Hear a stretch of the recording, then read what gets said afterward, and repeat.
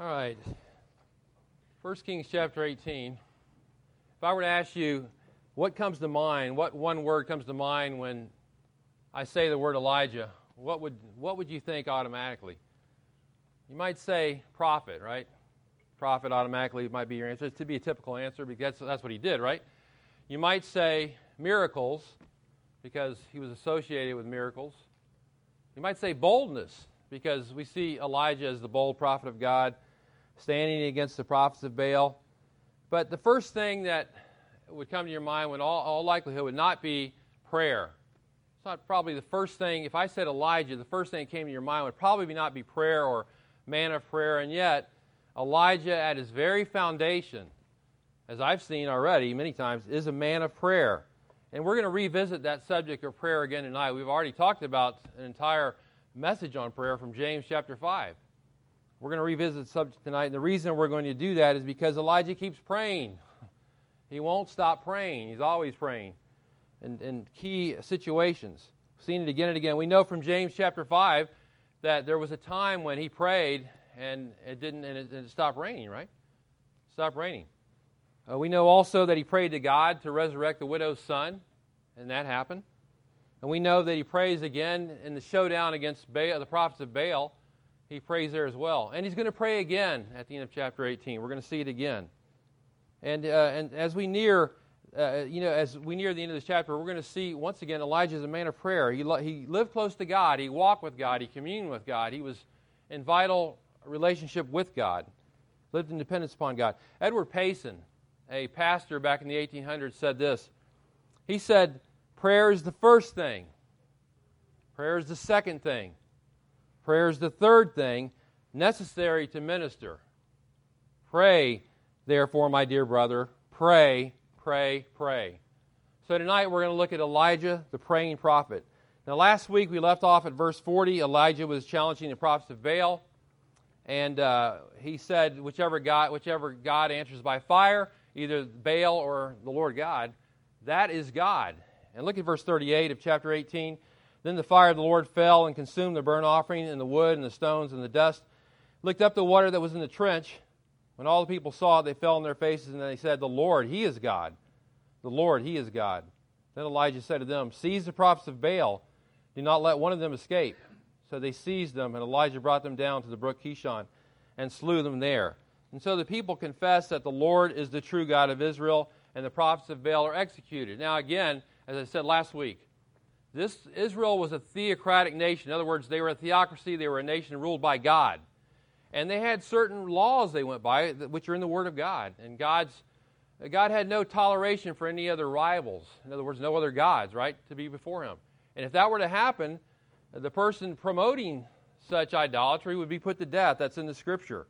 That was their law under this theocracy. And so when they put these prophets to death, understand that was the law of the land of Israel. Now, we're no longer living in the theocracy of Israel today. So we don't do that anymore. So don't go out and kill your, Jehovah's Witness friends or Mormon friends or whatever. We don't do that anymore. We're not in a theocracy as Israel was.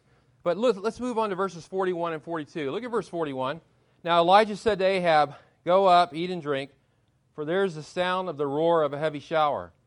So Ahab went up to eat and drink, but Elijah went up to the top of Carmel, and he crouched down on the earth and put his face between his knees. Now we're thinking about Elijah, the prophet who is praying. And let me first explain why I believe he is actually praying. The statement in verse 42 is the one we want to look at. Look at it again. He crouched down on the earth and put his face between his knees. Now the first time I noticed this verse was because of James chapter 5. I was looking at James 5, 16, 17, 18.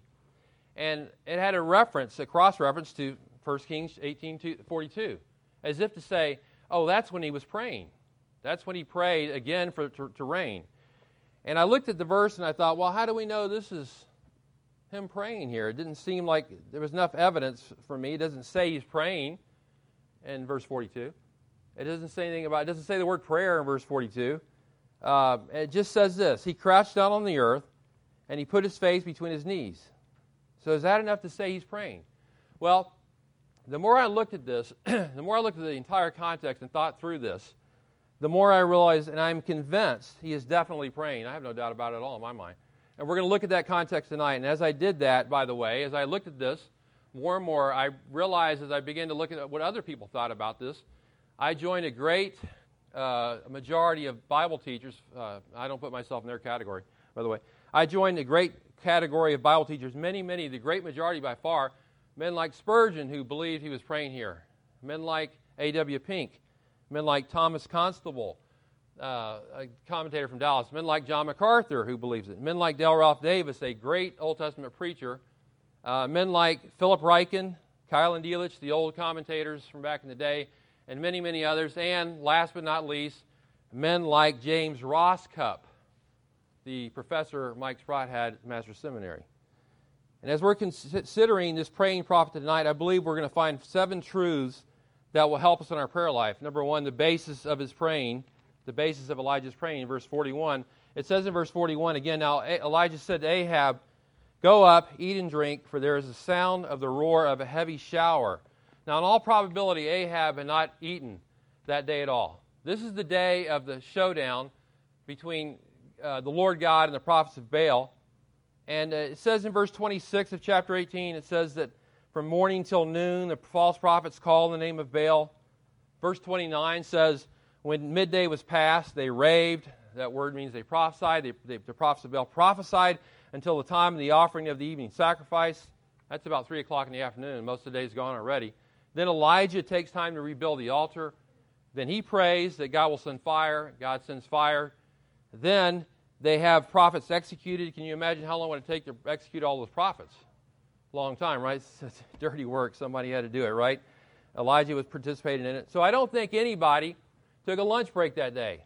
I doubt it seriously with all that's going on.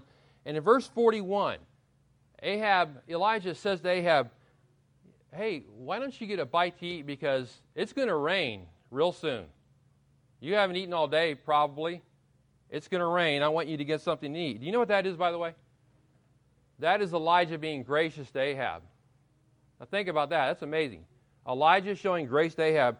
The king who's a Baal worshiper, this king Ahab. This king Ahab, who is a promoter of Baal worship. He is the guy who called Elijah the troubler of Israel. He is the guy who sided with the prophets of Baal. This is the king that is being treated graciously by Ahab, by Elijah rather. In fact, Ahab later on, another time, is going to call Elijah his enemy. And yet, Elijah is doing what Jesus will later say in Matthew 5, love your enemies, right? He's showing grace to his enemy. He does not hate Ahab, by the way. Elijah is not one who hates Ahab. He's simply a prophet of God sent to tell him the truth. And he tells him the truth in a bold way. And yet he's doing so with grace now, with respect. He respects the king of Israel. And Elijah not only shows us how to pray, he shows us how to show grace. How to do both. There's a time for stern, bold truth to be presented from the Scripture without a doubt. And yet we're to do that even tempered by love, right? We're to speak the truth in love. That's what we're to do. We're not called to be hateful to people, by the way. Christians aren't called to be mean to people and put them down and disrespect them. We're called to be kind with them, to be patient to them. That's what we're called to do. And we've been talking a lot about rain in this passage, but don't forget God sends his rain on who? The just and the unjust as well. And so even God is gracious, common grace to those who don't know him, who even hate him, as Mike said, who spit in his face. He's gracious to them. And we're to account, as 1 Peter says, we are to give an account of the hope that is in us with gentleness and reverence. And so Elijah is concerned that Ahab get his supper before he gets caught in a downpour. Now, we're tempted, aren't we, when the world treats us badly? What's our natural temptation? To treat them badly in return, right? Well, you did this to me, I'll get back at you, and that's our temptation. But God says, love your enemies, bless them that curse you. But what's this about this phrase, the sound of a roar of a heavy shower? Well, according to verse 43, and we're going to look at that later, there's not a cloud in sight. Listen to what Elijah says. Go up and eat and drink, for there's the sound of the roar of a heavy shower. Well, verse 43 says there's not a cloud in sight. There's no rain anywhere. Nothing's happening. And it's been 3.5 years since it's rained. And things are so bad, Elijah had to be fed by ravens. And things are so bad, the brook dried up where Elijah was at. And then he had to go see a widow woman, and she was gathering her last meal because it was such a terrible drought. And the king and his servant are out there scouring the countryside, trying to find grass to feed their animals. It's really, really bad. And according to 1 Kings 17:1, Elijah says there's not going to only be rain, there's not going to be any dew either one of them. So there's nothing but withering crops out there and dead grass and parched tongues on everybody's that everybody has. And how can Elijah say, sounds like rain to me? How can he say that? How can he have such confidence, such conviction? Maybe he's lost his mind. He's thirsty, and is he being optimistic? Is that what he's doing here? No, he's not doing that. There's only one explanation in giving in the text here. He's basing his conviction, he's basing his confidence on the Word of God. First, he's basing his conviction on what the Bible had previously taught about rain. He knows what the Scripture teaches about rain. For example, let me read this, Deuteronomy 11, and we've looked at a little bit of this before, but not this passage. Deuteronomy 11, verse 11, says this, "But the land into which you are about to cross," now they're going to go into the land of Canaan, "the land in which you are about to cross to possess it is a land of hills and valleys that drinks water from the rain of heaven." This land, Israel, gets good rain. "A land for which the Lord your God cares. The eyes of the Lord your God are always on it, from the beginning even to the end of the year. It shall come about, if you listen obediently to my commandments, which I am commanding you today, to love the Lord your God, to serve him with all your heart and all your soul, that he will give the rain for you, for your land in its season, the early and the late rain, that you may gather in your grain and your new wine and your oil. He will give grass in your fields for your cattle." That's what they were looking for. "And you will eat and be satisfied. Beware that your hearts are not deceived, and that you do not turn away and serve other gods." That's what Ahab had the nation doing, and worship them. "Or the anger of the Lord will be kindled against you, and he will shut up the heavens, so there will be no rain, and the ground will not yield its fruit, and you will perish quickly from the good land which the Lord God has given you." So all Israel knew. They should have all known. They've been taught this. They knew this, that if they disobeyed God, if they got into idolatry, God's going to withhold the rain from them. So what do they do about this? What are they supposed to do? Well, they should repent, right? They should repent, forsake their idolatry. And then King Solomon prays in 1 Kings chapter 8, in his prayer, 1 Kings 8, 35 and 36, he says this, "When the heavens are shut up, and there is no rain because they have sinned against you," there's no rain because they have sinned against you, "and they pray toward this place and confess your name," when they confess your name, "and turn from their sin, when you afflict them with no rain, then hear in heaven and forgive the sin of your servants and of your people Israel, and send rain on your land." And so when there's repentance, and people repent of their sin of idolatry, and they turn to God and they confess him as the Lord God, then rain is going to follow. Now, something like that took place in verse 39 of chapter 18. There is a definite turning to God, or a definite acknowledgement or confession of God. Look at verse 39. "When all the people saw the fire of God fall from heaven, they fell on their faces, and they said, 'The Lord, he is God. The Lord, he is God.'" Now, these are citizens in Israel. There's a lot of them there. I don't know how many. In verse 19, it says, Elijah said, "Gather to me all Israel on Mount Carmel." Verse 20, it says, Ahab sent a message among all the sons of Israel. He gathered many people in Israel to come to this place for this showdown. Looks like a good many people were there to acknowledge that the Lord is God in this showdown, even if Ahab hadn't done it. They still had, many people had.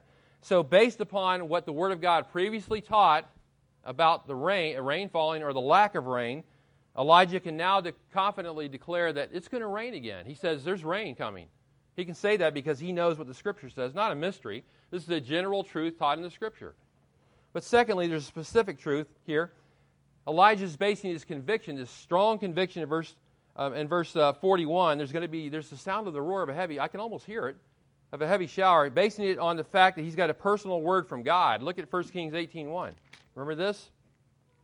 "It happened after many days that the word of the Lord came to Elijah in the third year, saying, 'Go show yourself to Ahab, and I will do what? I will send rain on the face of the earth.'" He's going to send rain on the face of the earth.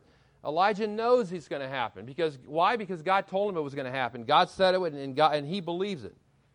Now, a long time ago, there was a saying that was popular. It was everywhere. Preachers were talking about it, preaching it from the pulpit. It was almost like you had to say it. It was almost like a Bible verse. It was on bumper stickers and cars. You heard it in churches all the time.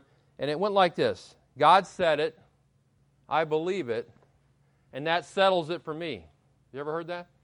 God said it, I believe it, and that settles it. And then someone made a song about it. They were singing that everywhere and all this.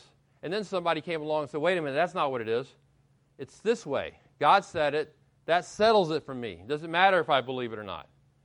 Oh, well, that's true. It doesn't really matter if we believe it or not. God's Word is true regardless of what we believe or don't believe. But it will do you no good if you don't believe the Word of God, is the point. If you don't believe the Word of God and what it says, it will do you absolutely no good. But Elijah believed what God said, and he acted accordingly. He's going to pray because God said, I'm going to send rain. And so he could pray on that basis of the Word of God. You know, when we pray, our praying shouldn't be based on whims. How often do we pray? People tell me all the time, I can't seem to get an answer to this prayer. People pray on the basis of their whims. Do we not do this all the time? People pray on the basis of what they would prefer in life. I would prefer this. Therefore, they pray that way. People pray on how comfortable they can be in life. I want to be more comfortable than I am right now, Lord. So can you make me more comfortable than I am right now? We pray this way all the time, right? You know, we shouldn't pray that on that basis. We should pray on the basis of what the Word of God says and how it says to pray for. We don't pray according to our selfish desires, do we? We pray, in fact, the Scripture says to pray against our selfish desires and to pray for an unselfish attitude. But if I base my praying on the Word of God and what it says to pray for and how it says to pray, then I'm praying in accordance with God's will, right? I'm praying in accordance with what God wants, with what He's pleased with, what He's revealed already. That is the only way to pray. There is no other way to pray. And when you pray that way, by the way, that means something, an investment of your time. You're going to have to study the Word of God to see what it says about prayer, right? To see how to pray. And so Elijah knew rain was coming, even though there was not a cloud in the sky. He says, I can hear the rain coming right now. There's no rain yet, but for Elijah, it's just as sure as if it was already happening. So the basis of his praying is his conviction that the Word of God is true. He bases his prayer life on the Word of God. Secondly, notice the privacy of his praying. Verse 42, the privacy of his praying. So Ahab went up to eat and drink, but Elijah went up to the top of Carmel, and he crouched down on the earth, put his face between his knees. Now, while Ahab was eating, Elijah was praying. He was praying. He went up to the top of Carmel. By the way, he didn't actually go up to the very top of Carmel, the very peak. He goes near the top. We're going to see that because of verse 43. You'll see that later in verse 43. He goes to a place near the top, but he's alone with God. He's alone with God. Now, he's been with people all day. He's been with this crowd of people all day at the showdown, right? He's been with the false prophets of Baal. Can you imagine spending an entire day watching these people going around? And we talked about the dance where they were limping around the altar and calling upon Baal, and all this stuff was going on. He spent all day long with these guys. He spent all day long with a king who's an idolater. All these people, and he's now alone with God. He wants to be alone. It's a great victory. But now it's time to get alone with God. And he is alone with God for a very specific purpose, and that is the purpose of praying for rain.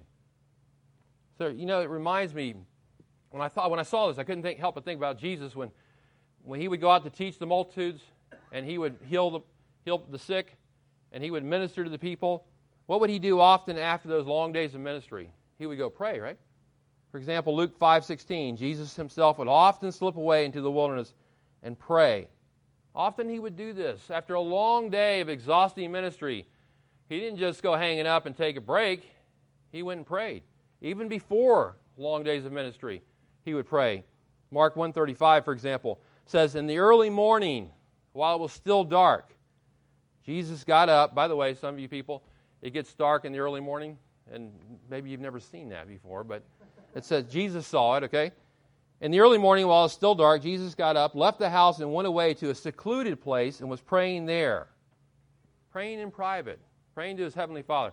Before the public would converge on him, before he would meet those people out there in the world, he got alone with his heavenly Father. That was his practice. That, by the way, it's been the practice of the great saints through all the ages. Read about those guys. You read about that through church history, guys that they spent early mornings in prayer to God. Nothing can substitute for the time alone with God, by the way. Nothing can substitute for it. Not Facebook, not social media, not a computer, not anything else. Nothing can substitute for the time alone with God. If you miss on that, you truly miss out. It's very important. And even food was not the priority in this case. Prayer was prayer had to be done first. It was work that had to be done. And so he did it first and foremost. We forego, I tell you what, we forego the time of prayer alone with God at our own detriment, and not only us, at the detriment of others whom we could have been praying for. We could have been praying for those people in church and otherwise, and our lost loved ones and so on. So private prayer time, vitally important.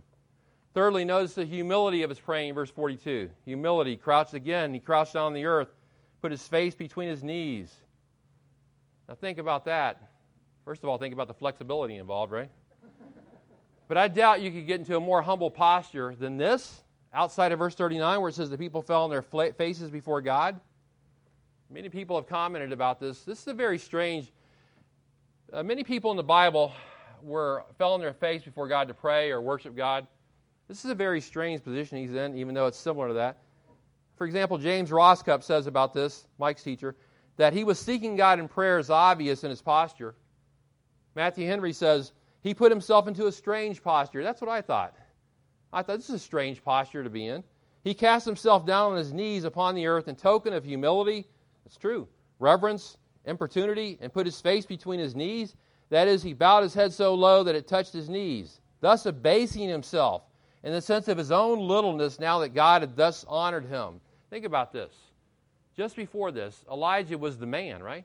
He was out there with great boldness, facing the prophets of Baal. He was mocking them, it says in one of the verses. After all, you guys are crazy with what you're doing here. Mocking them and bold before them. And now, before God, what's he doing? Totally different attitude. He's completely humbled before God, bowing before the King of Kings and Lord of Lords.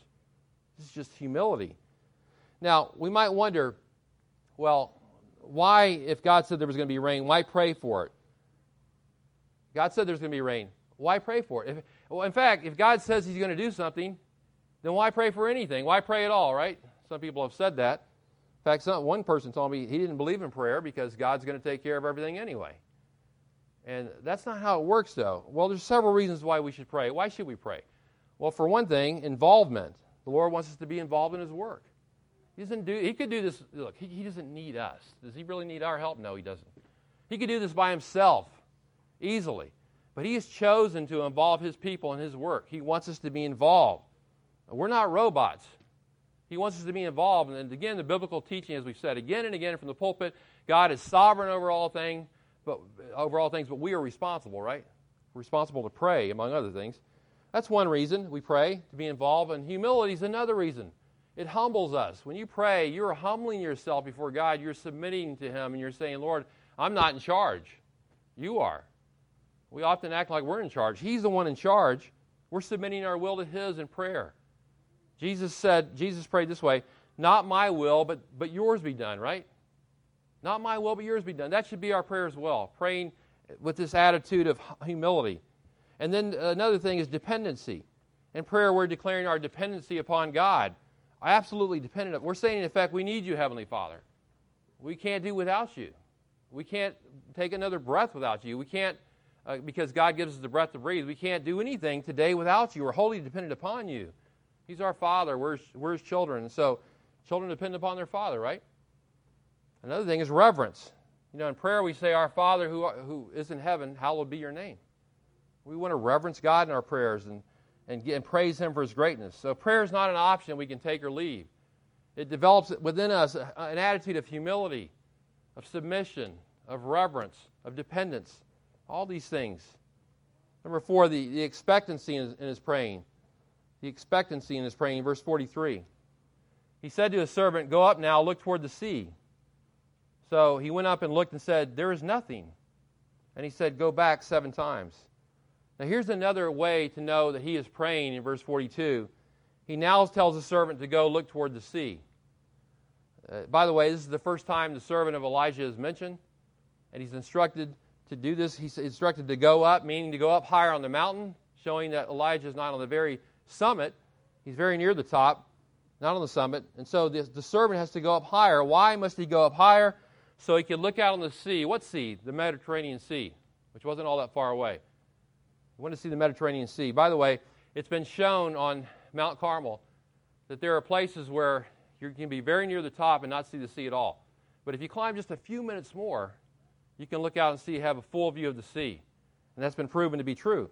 So Elijah was not high enough to view the sea. But why does he want his servant to view the sea? Well, there's an interesting verse in the Gospels. Jesus gives this comment, a meteorological comment, by the way. Luke 12:54. Jesus says in Luke 12:54, when you see a cloud rising in the west, you say at once a shower is coming. So, well, that's a very interesting verse because the cross-reference to that is 1 Kings 18:44. And the ESV Study Bible has a very interesting comment on this. It says this, a cloud arising in the west over the Mediterranean would have brought moist air that condensed, the shower in other words, as it climbed the cooler hills of the Palestine. It would start there and climb and become a shower. I said all that because I didn't have any meteorological experience, so I need some backup on that one. But why did Elijah send his servant higher up on the mountain to see the sea? Well, to see if there was a rain cloud forming. Is there a rain cloud out there? Well, there's no rain in sight. What are you talking about? He says, go see. Why does he do that? Because obviously he's praying for rain. He's looking for rain because he's been praying for rain. He crouches down on the ground and he prays for rain, and the Lord said he was going to send rain. So he does the next logical thing. He looks for rain, you see. He's expecting an answer to prayer. He's not praying and thinking, well, this is never going to happen. He's praying with an expectancy that God's going to answer his prayer. He doesn't even doubt it at all. Is that how we pray? Do you pray that way? That you're expecting to receive an actual answer to your prayer? Do you expect to have your prayer answered? Or do you view prayer as like a last-ditch effort? You know? Well, maybe if I get lucky, just maybe, God will maybe intervene somehow, some way. Is that how we do it? How many times have we prayed for something definite and then forgotten about it immediately? Or thought, well, this is not going to happen anyway, why bother with it? I don't think we expect God to answer our prayers. We're just hoping for the best, oftentimes, aren't we? But that's not how Elijah viewed prayer. He didn't see it that way. He prayed with expectancy that the Lord would hear his prayer, that the Lord would answer his prayer, and that's how we should pray. So what have we learned so far from Elijah, this business of praying? Well, number one, it's to be based on the Word. Secondly, there must be times of private prayer. This doesn't mean that there can't be times of public prayer with the church or other people. Must be times of private prayer, definitely. Number three, we must humble ourselves before God. Number four, we should pray with an attitude of expectancy. Number five, notice the perseverance of his praying, verse 43 and 44. The perseverance of his praying. Verse 43 says, he said to his servant, go up now, look toward the sea. So he went up and looked and said, there is nothing. And he said, go back 7 times. Came about the 7th time that he said, behold, a cloud as small as a man's hand is coming up into the sea. The first time Elijah's servant goes down to the sea, where he's sent to go down there to see if there's a cloud, he comes back and he says, there is nothing. Nothing at all. Wait a minute, isn't Elijah the great man of prayer? There's nothing at all. Have you ever prayed for something and the only answer you were rewarded with was there is nothing? There's nothing at all. There's no answer. And then you gave up and quit praying, right? How many times have we done that? We didn't get our answer, so we gave up, quit praying, doesn't work anyway, right? We often think that we pray once for something and that God's supposed to act immediately. That's how we think. And if he doesn't, maybe God's not going to answer this prayer. Now, I tell you what, there are reasons that God delays answers to prayer. There are reasons that God will never answer a certain prayer. I'll tell you what, if you are not asking in faith, then we're doubting God even as we're praying. Then why would God answer a prayer like that? If I don't believe that God's going to answer my prayer, yet I'm praying for something, why is he going to answer that prayer like that? It's like the double-minded man in James 1 who was wavering between doubt and faith. And it says in James 1, the man who prays that way should not expect, it says, he should not expect he will receive anything from the Lord. You don't have to expect anything from God. You should certainly pray. You should not pray with an air of expectancy if you're praying that way, right? You should expect nothing at all. Sometimes that's the reason. Sometimes we're asking with wrong motives. We want something. But we have a wrong motive for asking God for this thing that we're asking for. We're praying for something. Our motive's all wrong, totally wrong, and God doesn't answer it. Could be that we're praying with unconfessed sin in our hearts. Maybe there's sin in our life and we haven't confessed it, and God says, hey, first of all, you need to get it right with me before you pray that prayer. Maybe that's the problem. And it could be that we're praying for our will to be done and not God's. That is one of the top ones, right? Well, we don't say it that way. Lord, I want my will to be done, not yours. We're all about God's will, right? Except a lot of times in prayer, hey, I really need this, I want this, I need this, I want this. I've done it too. All of us have done it. And so there are things that God knows our needs, by the way. And we pray for our daily bread, as the Scripture says, definitely. But I'm saying there's times when we're praying and it's not God's will at all. So we cannot expect an answer to prayer if we're violating the guidelines that God himself has set. Can't expect it. But if we're praying as God would have us to pray, and we're praying with the right heart, still, he may make us wait. He may make us wait for an answer. And that's why we need to persevere in prayer. We persevere. We don't give up. We keep at it. We keep praying. We keep asking God. We keep seeking God. We don't stop. What did Jacob do in Genesis chapter 32 when he was wrestling with the Lord that night? He said this, I will not let you go unless you bless me. That's how Elijah prayed. He didn't quit when he heard the words the first time. There's nothing. What if he would have quit then and there? He kept on praying. He told his servant, go back a second time. And the servant went back a second time, and he came back and said, there's nothing. We'll go back a third time then. And he came back and he said, there's nothing. We'll go back a fourth time then. And a fifth time, and a sixth time, and a seventh time. And finally, the servant says, behold, a cloud. Oh, it's a very little cloud, kind of the size of a man's hand. It's not much of a cloud, but it's something. I think Elijah would have been happy with the size of a pinky, right? At that time. But, we need to persevere in prayer. Maybe you've been praying a long time for a lost person, a lost relative, friend who doesn't know the Lord. You prayed and prayed and prayed for their salvation, and they seem to have absolutely zero interest in the things of God, right? How many of you have done that? I've done it. So should we quit praying for that person? Is that person a lost cause in the eyes of God now? We should just give up and say, forget it. I told you about that time where George Mueller prayed for 5 individuals for years to come to Christ. Years. And it took years for them to come to Christ. So don't quit praying. We don't know what God's going to do. We have no idea what he's going to do. The famous theologian Augustine back in the 400s, 4th or 5th century, he had a mother who prayed for his salvation. Did you know that? He was kind of stumbling along in life and fumbling along in life, and his mother kept praying for salvation. He didn't get saved till he was 32 years of age. Nevertheless, his mother prayed, and she didn't give up. Mike and I have been asked to pray for, and many of you, all of you in here, have been asked to pray for all kinds of situations, right? Salvation for people, spiritual growth for people, marriages, wayward children. The list goes on and on and on. Pray for all kinds of things. And, we pray for those things. Sometimes we're tempted not to pray for those things, aren't we? Sometimes we want to give up and say, well, this is a hopeless cause. This isn't going to happen. But that's where perseverance comes in. I tell you what, it's a sweet thing to finally see the answer to prayer when you persevere in prayer. So Elijah was a man who persevered in prayer. Number 6, the answer to his prayer is praying. The answer to his praying, verse 44.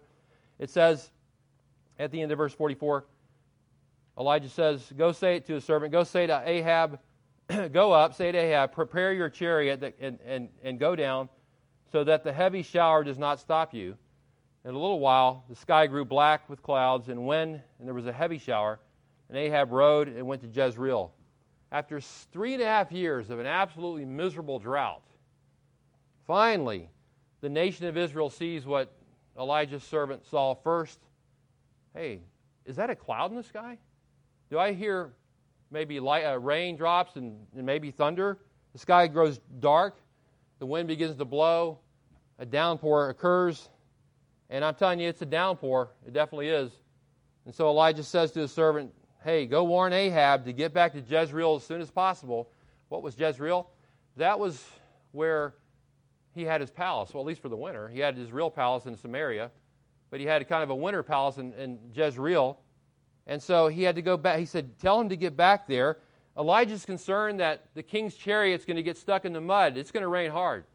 And it's going to get muddy real fast. And he's concerned that if it gets too muddy, his chariot's going to get stuck in the mud. He can't get back. Again, grace, right? From Elijah. It's raining cats and dogs. It's about ready to. And it's going to be difficult to get back through all that mess. But the bottom line here is that God fulfills his promise to Elijah. He said, I'm going to send rain. Elijah prays for rain. Now God is sending the rain. And it makes James, the half-brother of Jesus, give this comment in James chapter 5, verse 17. Elijah was a man with a nature like ours, just like us. And he prayed earnestly that it would not rain. And it did not rain on the earth for 3 years and 6 months. Then he prayed again. This is it right here. He prayed again, and the sky poured rain, and the earth produced its fruit. Elijah prayed, and God answered his prayer. That should not be unusual, by the way. That should not be unusual for the people of God. And then finally, number 7, the energy from his prayer. In verse 46, the energy from his prayer. It says, then the hand of the Lord was on Elijah, and he girded up his loins and outran Ahab to Jezreel. Now, Ahab is riding in a chariot. Elijah looks like he's training for the Olympics. He's running. It's about 17 miles to Jezreel, by the way. 17 miles. Not a short distance. Ahab has eaten. Elijah has not. He's worn out from the day's activities. He should be exhausted. He's on foot. And yet he outruns Ahab. And they go to Jezreel. Now, that's about 3/4 of a marathon. Anybody here ever run a marathon before? 26 miles, right? We got a guy in our church training for an ultra marathon right now. 26 miles is enough, right, Jimmy? 17 miles or so. That's a long way. So we go from Elijah the praying prophet to Elijah the running prophet, right? He's on the run now. Notice the phrase, he girded up his loins. They had those long robes they used to wear back in the day. And to gird up loins means he picked up the robes that were down near his feet and gathered them up. So as he ran, he held that because he wouldn't trip over his robe that way. They all did that when they ran. Now, how does he do this, though? How does he outrun the king in a chariot? Well, the explanation is in verse 44, verse 46. It says this, the hand of the Lord was on Elijah. Now, the hand of the Lord signifies strength or power from God. So God's power, God's strength was in Elijah. Was Elijah a natural athlete? Well, in chapter 19, he does a lot of walking, and he does some running, but that's not the point here. The point here, it says that there's a reason given. It's the hand of the Lord upon him. And when the hand of the Lord is upon an individual, that individual is enabled by God to do things he couldn't normally do. He's strengthened by God to do the task that what? That God wants him to do, right? He can do. So if God wants you to do something, by the way, he'll give you the strength if you'll rely upon him to do that task, whatever it is. Again, one of my absolute favorite passages in the entire Bible, without a doubt, is Isaiah chapter 40, verses 29 and following. In fact, the whole chapter is great. I've said it before, I'll say it again. The Lord gives power to the weak, and those who have no might, he increases strength. Even the youth shall faint and be weary, and the young men shall utterly fall. But they that wait upon the Lord shall renew their strength. They shall mount up with wings as eagles. They shall run and not be weary. They shall walk and not faint. The Lord gives strength to his people when we seek him in prayer, to do the things that are very difficult to do in life. But why go to Jezreel? That's where Jezebel lives.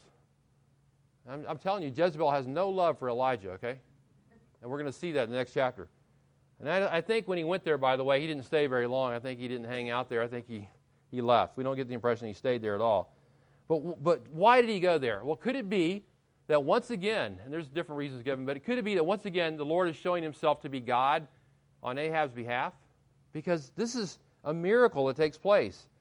Elijah outruns a chariot, okay?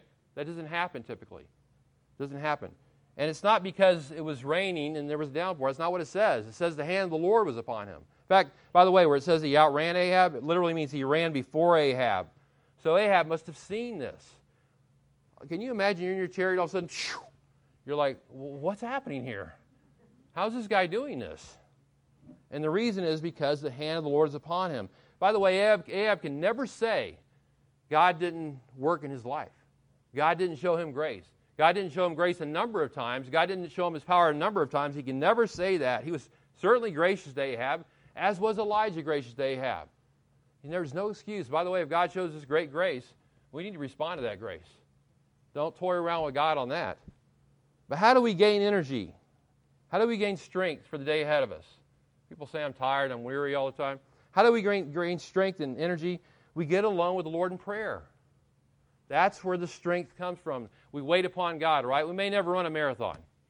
But even if our bodies are breaking down, nevertheless, as Paul said, our outward man may be perishing, but our inward man can be renewed every day, right? Day by day, because we're waiting upon God. Waiting upon God. And prayer will allow us to recharge our spiritual batteries and do what God wants us to do. You know, Elijah's example in prayer is filled with instruction, isn't it? He teaches us that to base our prayer on the Word. He shows us the need for private prayer. He shows us that we should humble ourselves before God. We're not all that, right? Should be humble before God. He shows us that we should expect answers to prayer.